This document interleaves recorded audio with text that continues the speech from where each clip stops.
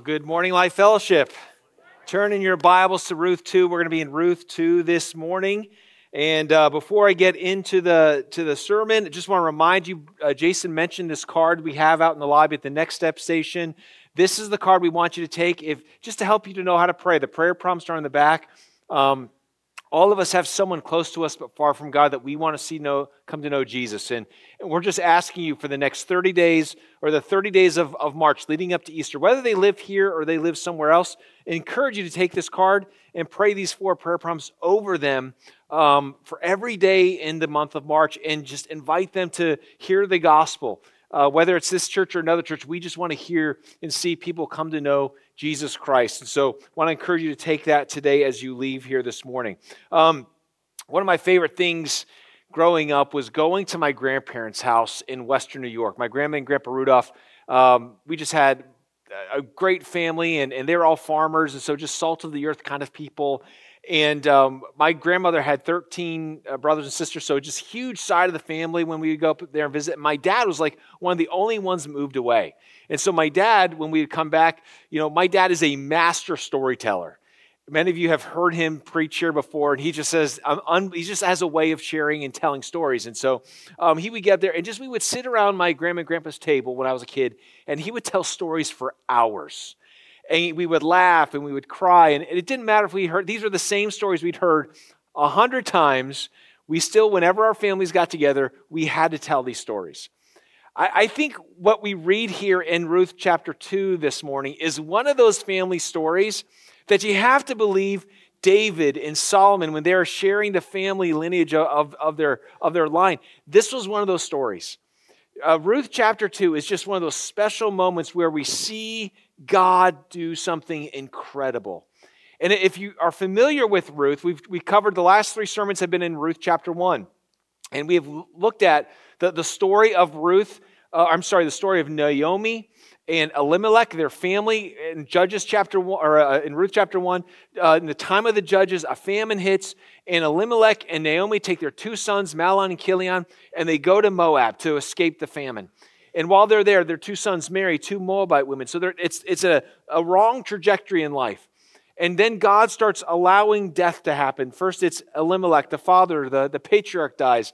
And then Mahlon and Chilion pass away, leaving Naomi with these 2 young widows, and now there's 3 widows, and there's destitution and there's hopelessness, and she hears about, hey, God has visited the Israelites again, so let's go back to the promised land. And so they go back, they're making their way back to Bethlehem, and on their way back to Bethlehem, Naomi has 3 conversations with the 2 daughters-in-law, and she basically tells them, go back to Moab. Go have families of your own. You don't want to stay with me. God's hand is against me. And after the 3rd time, Orpah goes back, but Ruth clings to her and says, no, I'm going to stay with you. Where you go, I will go. Where you lodge, I will lodge. Where you die, I will be buried. Your God will be my God. And Ruth makes this incredible covenant of commitment to Naomi for the rest of her life. And so they go back to Bethlehem. And Bethlehem, when she arrives there, Naomi is a different person. She says, don't call me Naomi, don't call me pleasant. Call me Mara, call me bitter, because the hand of Yahweh has been against me. And so you see this woman who's been changed by the circumstances of life, by pain, by suffering. And she has this, we talked about this last week, she has a narrative about God and about her that isn't rooted in reality. And so at the end of the last verse in chapter 1, the narrator is saying, hey, but look at all these things. She's missing it. She's not seeing the fullness of what God is doing. And so what we have now is, what is God going to do? Naomi came back to the promised land. Will God honor Naomi for going back to Bethlehem? Will God honor Ruth's commitment to Naomi? What will God do? And when I think about that question, that's the question I think a lot of us in this room may have. You might be feeling a lot like Naomi. Again, you heard the sermon about the narrative that you're in, the hardship, the struggle, the pain, the suffering. And you're saying, God, it feels like you are against me. That the things in my life, I just look at them, it doesn't feel like you're there at all. Like Jason's saying that line in the song, that when it looks like providence is frowning upon us, we don't see the smiling face of God. We struggle with this. And many of us are wondering, when will things change? I see this sign, all things good, but right now, it's not so good. And I'm struggling right now. That might be you. And the encouragement I want to give you today is that all it takes is a day to change everything. All it takes is one day. All it takes is one act of God. And we're going to see that in this passage this morning. I don't know when that day will come, but I do know this: God is faithful to his children. And God is faithful to making all things good and all things new in our lives as we continue to follow and submit to him. It might not come in a way that we think or expect. And so what we have left with is Naomi is in darkness. But what we're going to see Naomi is make a complete change at the end of this chapter. So we're going to read through it, and I'm just going to read section by section and just kind of explain what's going on. And then we're going to have a time of just, what does this chapter mean for us today? How do we apply this to our lives? So let's begin in Ruth chapter 2. Verse 1, it says, "Now Naomi had a relative of her husband's, a worthy man of the clan of Elimelech, whose name was Boaz. And Ruth the Moabite said to Naomi, 'Let me go to the field and glean among the ears of grain, after him in whose sight I shall find favor.' And she said to her, 'Go, my daughter.' So she set out and went and gleaned in the fields after the reapers. And she happened to come to the part of the field belonging to Boaz, who was of the clan of Elimelech." Okay, so what's going on here? The narrator introduces a new character, Boaz. And Boaz, we're going to see, is a major person to bring about God's redemption and kindness to Naomi. And how Boaz is described, how he's introduced is he is a worthy man. It's a Hebrew word that basically means someone who's accomplished great military feats. And that's not what he's talking about here, but it's someone who's accomplished, someone who's has strength. In fact, the name Boaz means strength. It's not the kind of strength that I'm pumping up iron and getting stronger. It's the kind of strength that kind of this internal strength. There's different words for strength that there are in the Greek and Hebrew. And Boaz is this word that means strength. There's a reason why when Solomon built the temple in later on, one of the pillars he names is Boaz. And it's because of the strength that Boaz shows in this passage. Boaz is a relative of Elimelech. And so there's this idea of, that Naomi's not alone. There's someone else that could help her. And he's a worthy man. He's a strong man. But what will he do with his strength? What will he do with his ability to help Naomi? That's the question that that the reader is asking right now. And so then we get to Ruth. Ruth is sitting there. Again, Naomi and Ruth get back to Bethlehem. There's no welfare system. There's no social security. There's no support system. If you were an alien or an immigrant, if you were widowed or orphaned, it was in the law, the book of Moses, to provide sustenance for you.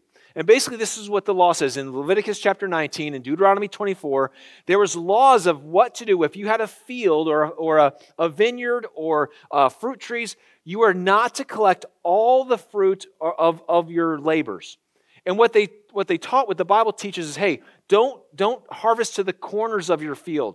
And when you glean, don't glean everything. Let some fall to the ground for people who are poor, for the resident alien, for the widowed, so that they can provide sustenance for themselves. I was talking to someone after the first service today. He grew up in Sicily, and he farmed very much like the way of farming that you hear today. And he was telling me how they had the same laws in Italy when he was a boy growing up.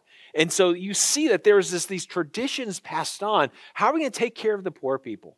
And so this is what Ruth is going to do. She's going to glean in these fields, and she's going to try to provide sustenance for Naomi. But look again what she says. "Let me go to the field and glean among the ears of grain, after him in whose sight I shall find favor." That is a really interesting thing to say. Because what Ruth is saying is, I expect for God to bring blessing onto me. I understand what the law says, that I'm just supposed to get the leftovers into the field. But I'm going to look to try to find someone to get favor from them. This one statement right here unveils to us the kind of person that Ruth was. She was someone who had this initiative. She's like, I'm not going to sit around all day. Again, she's depressed. She's downward. Even when Ruth says, hey, Naomi, I'm going to go do this, she's like, go, my daughter. Doesn't even give her any instruction of where to go, what to do. She's just like, go. That's just how she's feeling. But Ruth shows this initiative. Not only does she show initiative, she shows hope. Hey, I'm going to find someone that will show me favor. That there's this idea that God's going to provide for her in over and above ways. And so there's a hope that she has. And not only that, she has courage. One of the things that you'll find throughout as we read the rest of this narrative is that Ruth talks about, or people talk about, hey, don't leave her alone. Don't rebuke her. Don't harm her. That going out there as a single woman, going out there as an immigrant single woman was very dangerous. You could be taken advantage of. You could be assaulted. And so she had the courage to say, I'm going to trust God to take care of me. She had the hope that says, I believe God's going to help me find favor. And she had the initiative that says, I'm not going to sit around all day. I'm going to move forward. You know what we call that? Faith. Ruth is showing faith. Showing faith that God is going to work. She has risked it all to go to this land, to go to serve this God. And she is risking it all, saying, God, I'm willing to trust that you're going to provide for me. And so Ruth goes out, and she goes to this field. And you got to understand, in those days, we're used to the farms, how there's fences and stone walls. And in those days, there was just wide open fields. And there would be little markers in fields so that people would know what field, what owner part of the field ends and what begins. But for us, if we were to walk up to it, it would just look like one giant field there, but there might be like 4 or 5 different owners of that field in different parts. Well, what does it say? That she set out and went and gleaned in the field after the reapers, and she happened to come to the part of the field belonging to Boaz.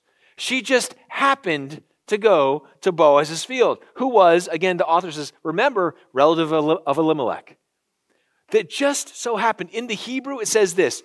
It uses the noun for chance meeting and the verb for chance meeting. It literally says, chanced her to go to the field. He's trying to make a point that it just so happened. I mean, I can see the writer smirking on his face, just be like, yeah, she just so happened. Hey, are there any coincidences with God? There's no coincidences. There's no happenstances. It just so happened. This is that one verse there shows us a God who cares and loves us. And he is, as Ruth is moving forward in faith, God is meeting her. And as the reader, we kind of know what's going on. Ruth doesn't know about Boaz. She doesn't even when she meets Boaz, she's not going to know that he can do anything. But we see it. We look behind the veil. We're seeing what God is doing to orchestrate. Remember, the word providence has been one of the themes of this book. The providence of God is God moving through ordinary people in ordinary ways to accomplish His will. But why does God work His providence? God works His providence to produce His kindness in our lives. And that's what we're seeing here. So we have Ruth going to the field. Now, Boaz is going to come onto the scene. Look what it says. And behold, Boaz came from Bethlehem. And he said to the reapers, the Lord be with you. And they answered, the Lord bless you. Then Boaz said to his young man who was in charge of the reapers, whose young woman is this? And the servant who was in charge of the reapers answered, she is the young Moabite woman who came back with Naomi from the country of Moab.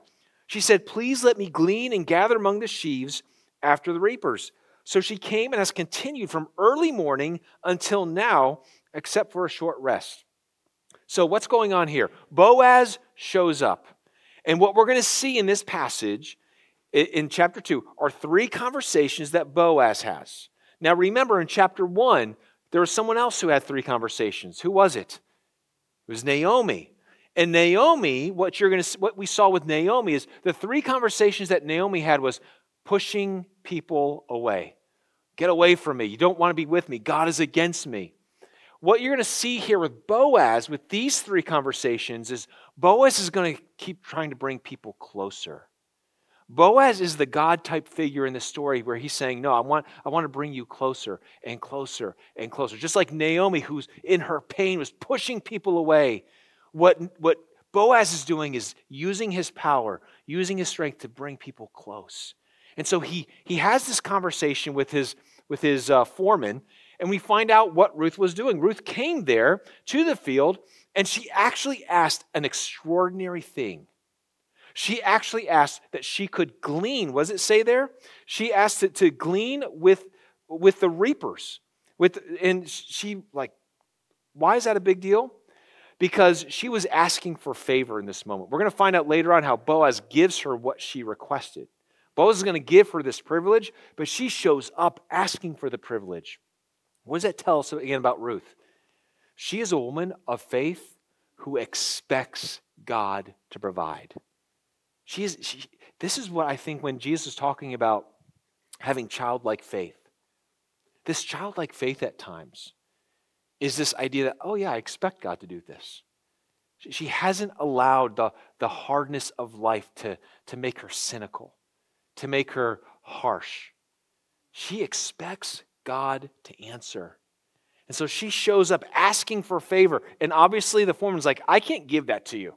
But what we do know is this, that as she's gleaning amongst the reapers, what's happening is, this is how it would happen in the field. The young men would have their tool, their instrument, their sickle, and they would slice the barley or the wheat, and they would grab it and put it on their left hand, and once it got full enough, what they would do is they would lay the pile down, and then the young women, servants of Boaz, would come behind them and bundle them up, tie them up, and prepare them to be harvested.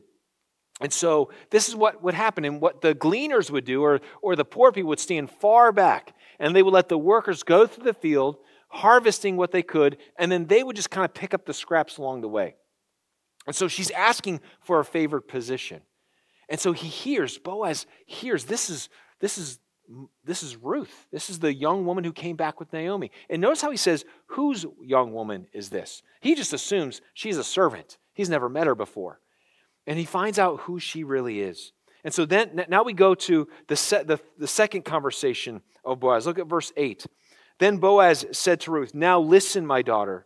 Do not go to glean in another field or leave this one, but keep close to my young women. Let your eyes be on the field that they are reaping, and go after them. Have I not charged the young men not to touch you? And when you are thirsty, go to the vessels and drink what the young men have drawn. Then she fell on her face, bowing to the ground, and said to him, why have I found favor in your eyes, that you should take notice of me, since I am a foreigner? But Boaz answered her, all that you have done for your mother-in-law since the death of your husband has been fully told to me, and how you left your father and mother in your native land and came to a people that you did not know before. The Lord repay you for what you have done, and a full reward be given you by the Lord, the God of Israel, under whose wings you have come to take refuge. Then she said, I have found favor in your eyes, my Lord, for you have comforted me and spoken kindly to your servant, though I am not one of your servants. We have the first interaction of Ruth and Boaz. And what do we see? What do we notice? Again, we get to see, we're understanding a lot about Ruth before, but now we get to know Boaz. What kind of man is he? What will he do with his strength? And what we see, what Boaz does with his power and his authority and his strength, is he uses it for the benefit of those who are weaker. We see in this passage, we have Boaz going to Ruth and engaging with her at first. We see Boaz giving protection to her, saying, listen, no one's going to harm you. No one's going to harm you while you are here. I will protect you while you're in my field. He gives her provision. I want you to stay behind my young women. He gives her a privileged place. I want you to reap right behind them so you're not far behind. And then he says, when you're thirsty, go get something to drink. He is showing the provision and the protection over her. And he's also giving her grace, generosity. I want you to have more than what you could ask for. Here, take water. Take this privileged position. What Boaz is doing here is he's showing us what a real man is like. He's showing the world. This is, young ladies, this is who you look for in a man. What he's teaching you as men, this is what a man does. A man provides. A man protects. A man gives grace. A man is not interested in just taking from someone. A man is interested in giving. That is what men should be doing. You know, I think when I think about the struggle of most men, and many of the men I see, and I've discipled throughout the years, and even my own life, I think one of the number one things I see in men today is that men live for pleasure and not for purpose, and not for protection, and not for provision, and not for grace. They use their power to take. They use their power to for themselves and not for others. And what Boaz is doing is he's painting this picture of what Yahweh is like. You came here, Ruth. In fact, the other thing I love about Boaz that we see here in this passage, look at how many times Boaz talks about God. The name of Yahweh just is drenched in his talk. When he shows up, what does he say? Yahweh be with you. And the people, the Lord bless you in return. And then when he's talking to Ruth, what does he say to her? Boaz answered her, all that you have done for your mother-in-law since the death of your husband has been fully told to me. How you left your father and mother in your native land and came to a people that you did not know. The Lord, Yahweh, repay you for what you've done, and a full reward be given to you by the Lord, the God of Israel, under whose wings you have come to take refuge. Boaz's speech is filled with God. And you only talk about God when your heart is filled with God. See, Boaz understands that the power and the blessing, the worthiness, the accomplishment that he's received in life comes from a source. Everything he has in life comes from Yahweh. And he wants Ruth. He goes, I want God to bless you. And I'm going, stick a fork or stick a pin. Stick a pin, okay? And this one saying he has, under whose wings you have come to take refuge. That, we're going to see that again. That phrase will come up again next week. And that's a very important phrase. So don't forget that. Stick a pin in it. We'll talk about it next week. But Boaz is saying is this, Ruth, I want you have risked much. In fact, one of the things that the writer is doing, he uses language throughout the book of Ruth, referring to what Ruth has done, that is only language and words that are only used to describe the patriarchs, Abraham, Isaac, and Jacob. What the author is pointing to is, here's another patriarchal figure in the nation of Israel. Someone who has left the lands of their mother and father and is risking it all to step out in faith and follow Yahweh. May God reward you. May Yahweh repay you. What Boaz believes is because you have risked much, God will reward much. And so this is Boaz. He's inviting her not just to not to provide and protect her, but to say, I want you to experience God the way I have. That's what Boaz is doing. So that leads us to the third conversation. Verse 14, it's lunchtime. So we have this, Ruth comes to the field. It just so happens she comes to the field of Boaz. And Boaz meets her and makes her feel welcomed. And Ruth just shows the grace and the humility. Notice one of the things also in the previous conversation, Boaz calls her my daughter. Ruth always refers to herself as his servant and my Lord. She's refusing. She's saying, I don't want to take advantage of this relationship. I know very easily I could try to, mooch my way into something, and I just want to make sure that I'm looking for favor, but I'm looking for favor because I have a mother-in-law in need. I'm not looking it for myself. Both Boaz and Ruth are risking it all and they're initiating this relationship, but it's for the good of someone else.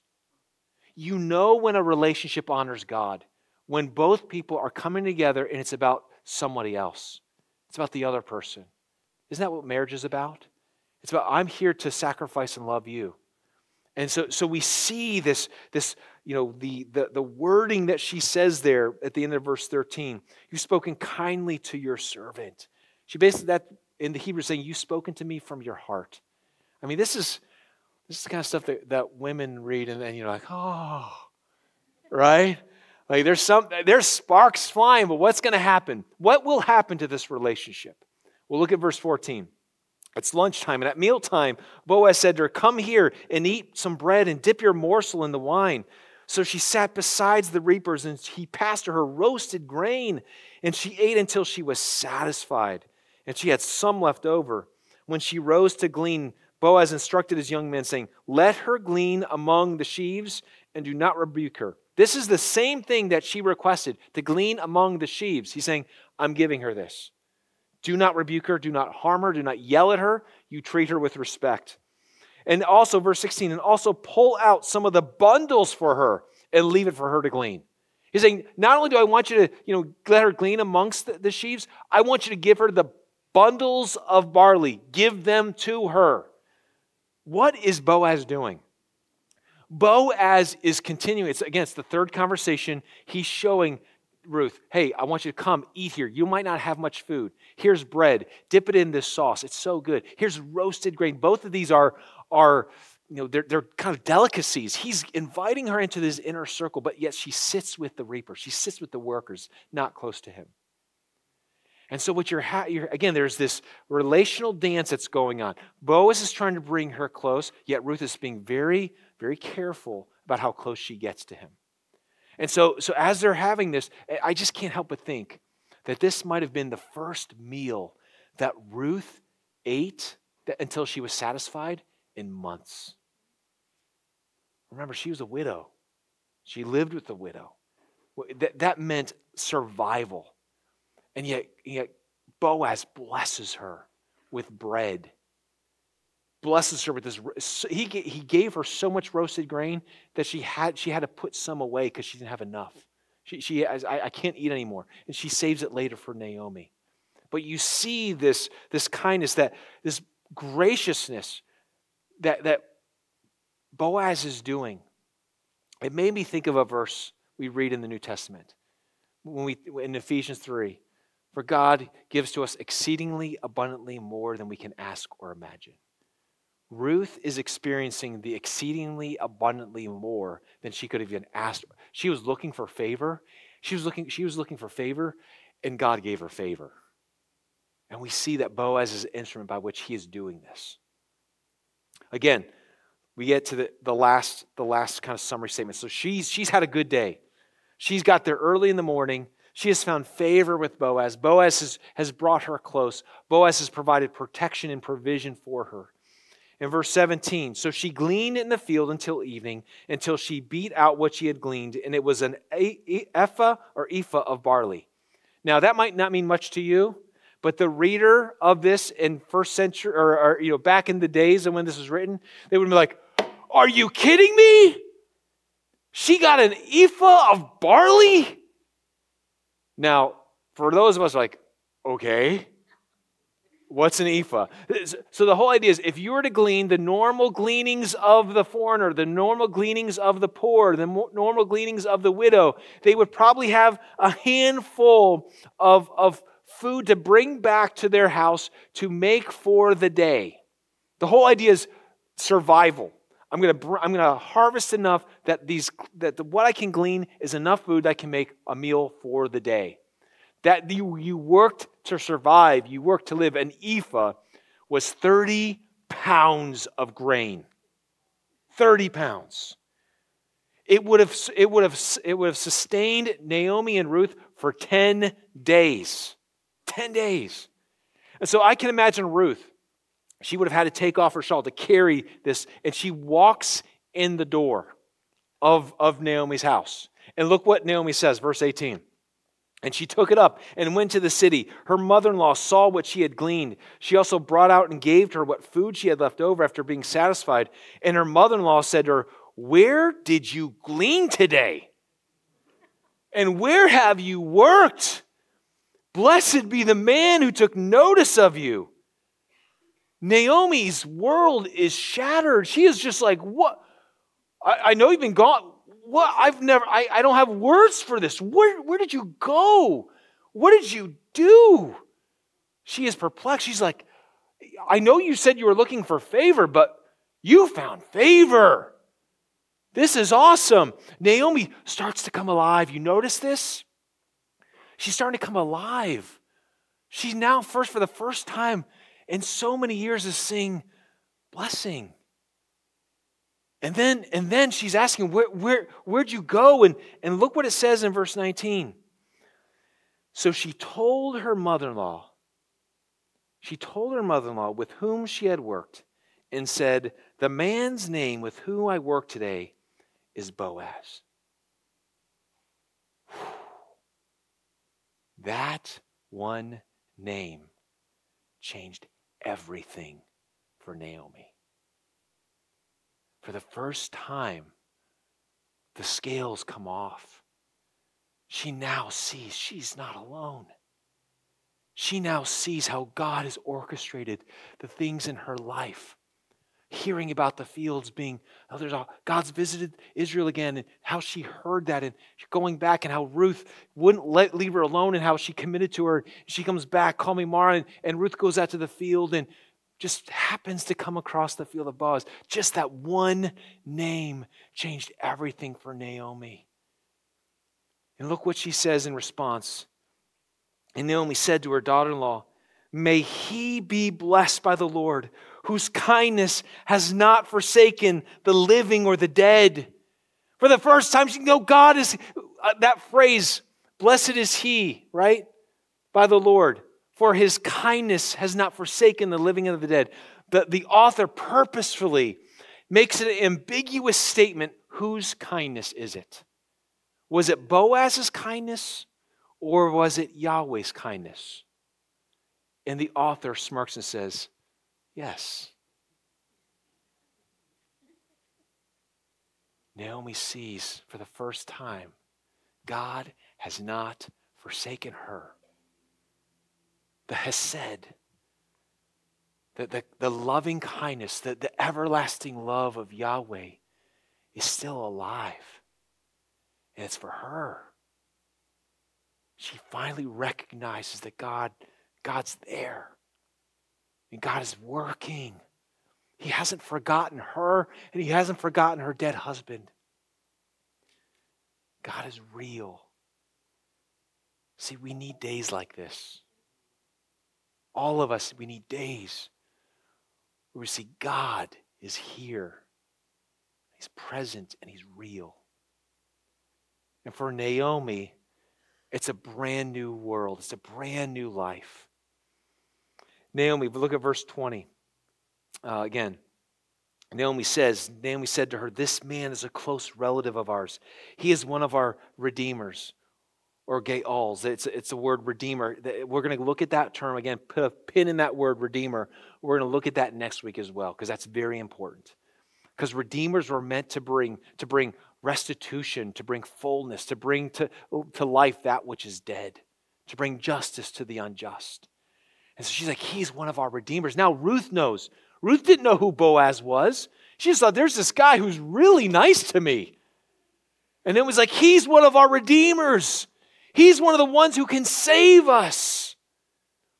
And look what else Ruth says in verse 21. And Ruth the Moabitess said, besides, he said to me, you shall keep close by my young men until they have finished all my harvest. And Naomi said to Ruth, her daughter-in-law, it is good, my daughter, that you go out with his young men, lest in another field you be assaulted. So she kept close to the young women of Boaz, gleaning until the end of barley and wheat harvest, and she lived with her mother-in-law. We see in this, Ruth, it's like you could just see these women just coming together. And he said, I could stay there for the rest of the barley and wheat harvest. And this was good news. You know what this meant? Because we know the barley and wheat harvest lasted anywhere between 7 or 8 weeks.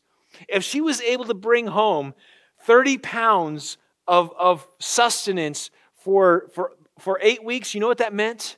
They could live for an entire year sustained with the food in this harvest. God is an abundant God who's working to take care of them. Man, this is a beautiful story. what a difference a day makes. What a difference a day made in Naomi's life. What a difference a day made in Ruth's life.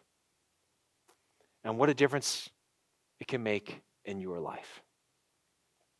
What do we do with this story? In the remaining moments, I want to give you a couple of applications of what we do with this beautiful story of Boaz, Ruth, and Naomi. The first one is this: be grateful for the just so happened moments that God has orchestrated in your life. Be thankful, be grateful for the just so happened moments in your life. I wish we could stop right now and let's just tell stories. Let's tell stories of when we saw God do something that was just, I was struggling with an illness and no doctors could figure it out. And then I went on a trip and I sat on a plane next to a person who was an expert in this disease, right? Or we were struggling with financially and just so happened we met someone that we talked to and they gave us money it just so happened that I was on my way to a party and my car broke down and I met someone and instead they told me about Jesus and it changed my life.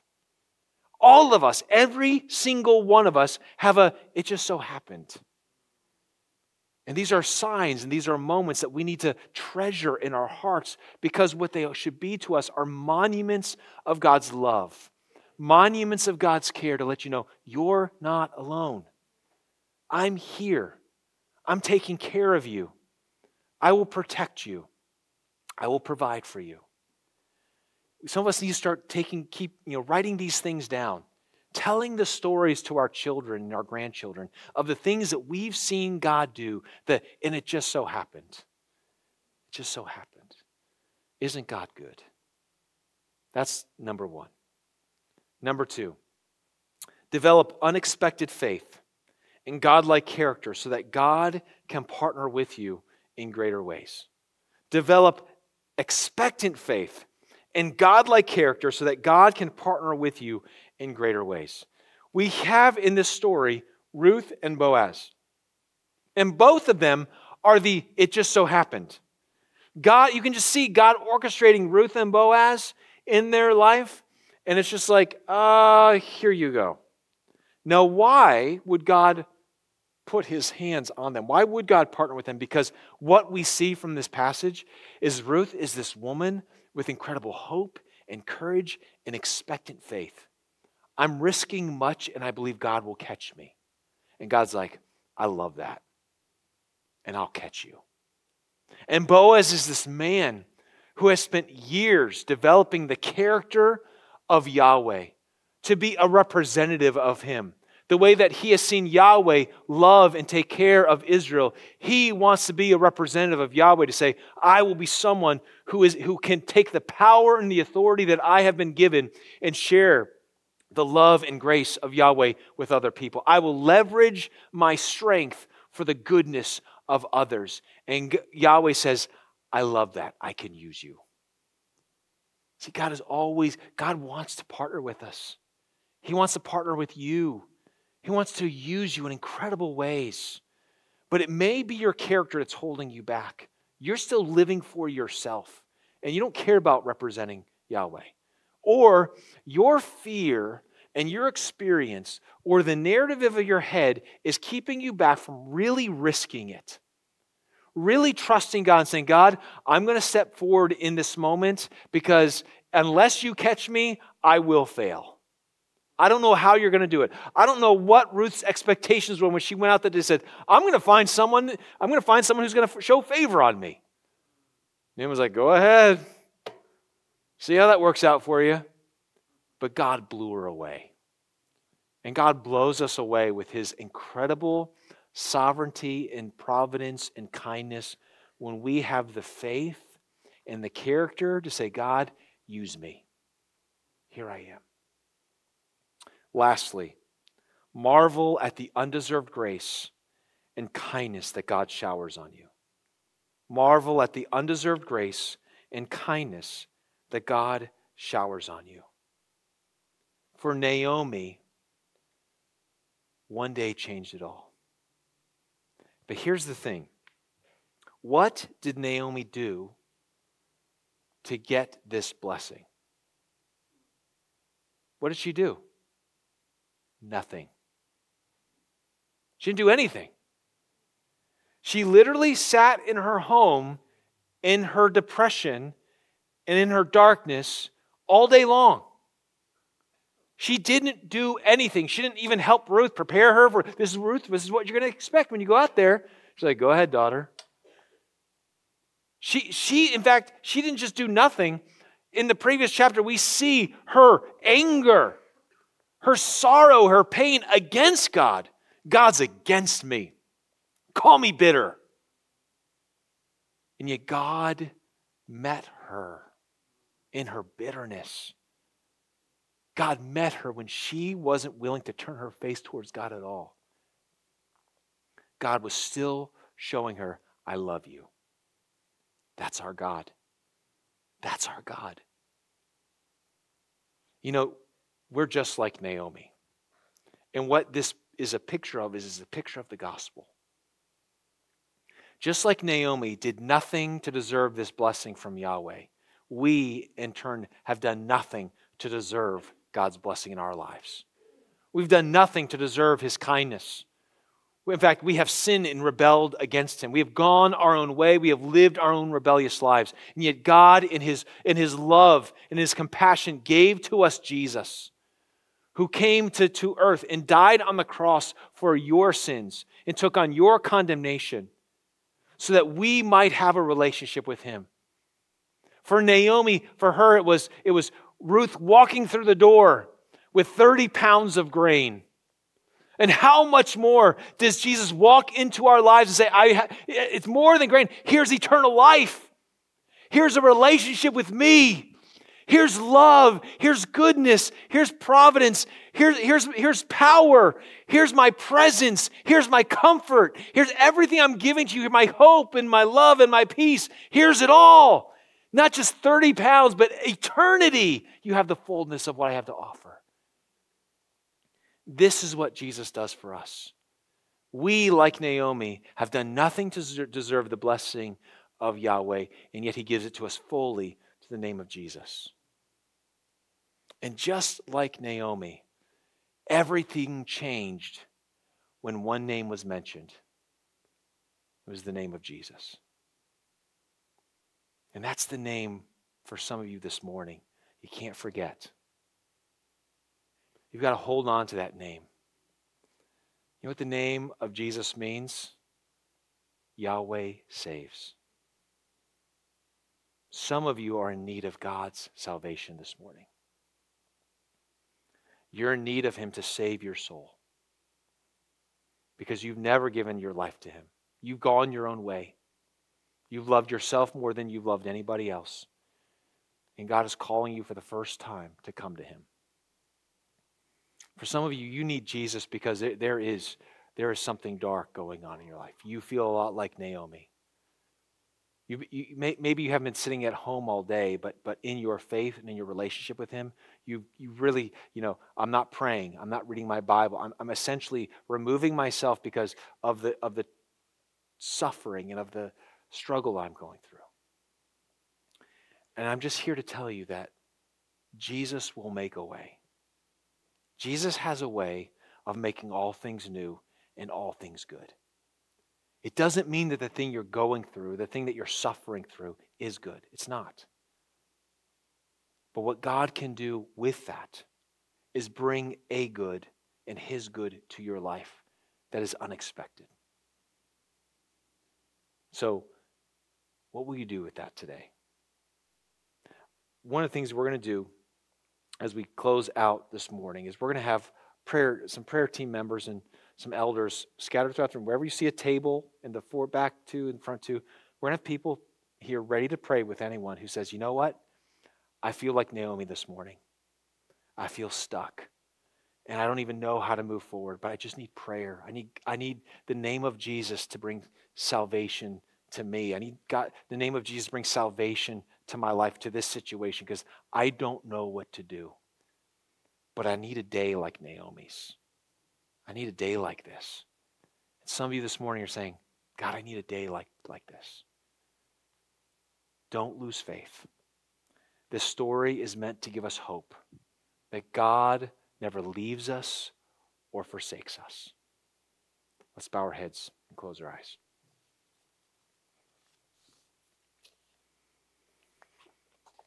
As we close our time here this morning, we're going to sing one final song. And this one final song is a song, it's a prayer that we're going to pray over you. And during this song, I want to encourage you to just come forward and maybe pray with someone who, if you need prayer. Prayer for God, I need help. I need God to show up in this situation in my life because I don't see it and I don't understand how God's going to show up. I don't know how I'm going to have a day like this, but I need a day like this. And if you need to talk to someone and pray with someone for this morning, we want to provide that for you. God, I pray right now for us in this room. You know our hearts. And God, I pray right now that we would be a people that are able to acknowledge your work, that God, we would rejoice and celebrate in the just so happen moments in our lives. Maybe, God, for some of us in this room, when we hear the song, it's going to be a song of praise because we recognize how you have been miraculously providing for us. God, for some of us in this room, we have not done anything to deserve your blessing, but we need your blessing this morning. And we're asking you to do that today. We're asking you to provide for us in ways that we can't even imagine. But yet we have this understanding that you are able to do exceedingly abundantly more than we can ask or imagine. Do that for us, for people in this room that need that verse, that need that hope, that need that faith this morning. God, do that. Show your kindness to them once again. We pray these things in your name. Amen.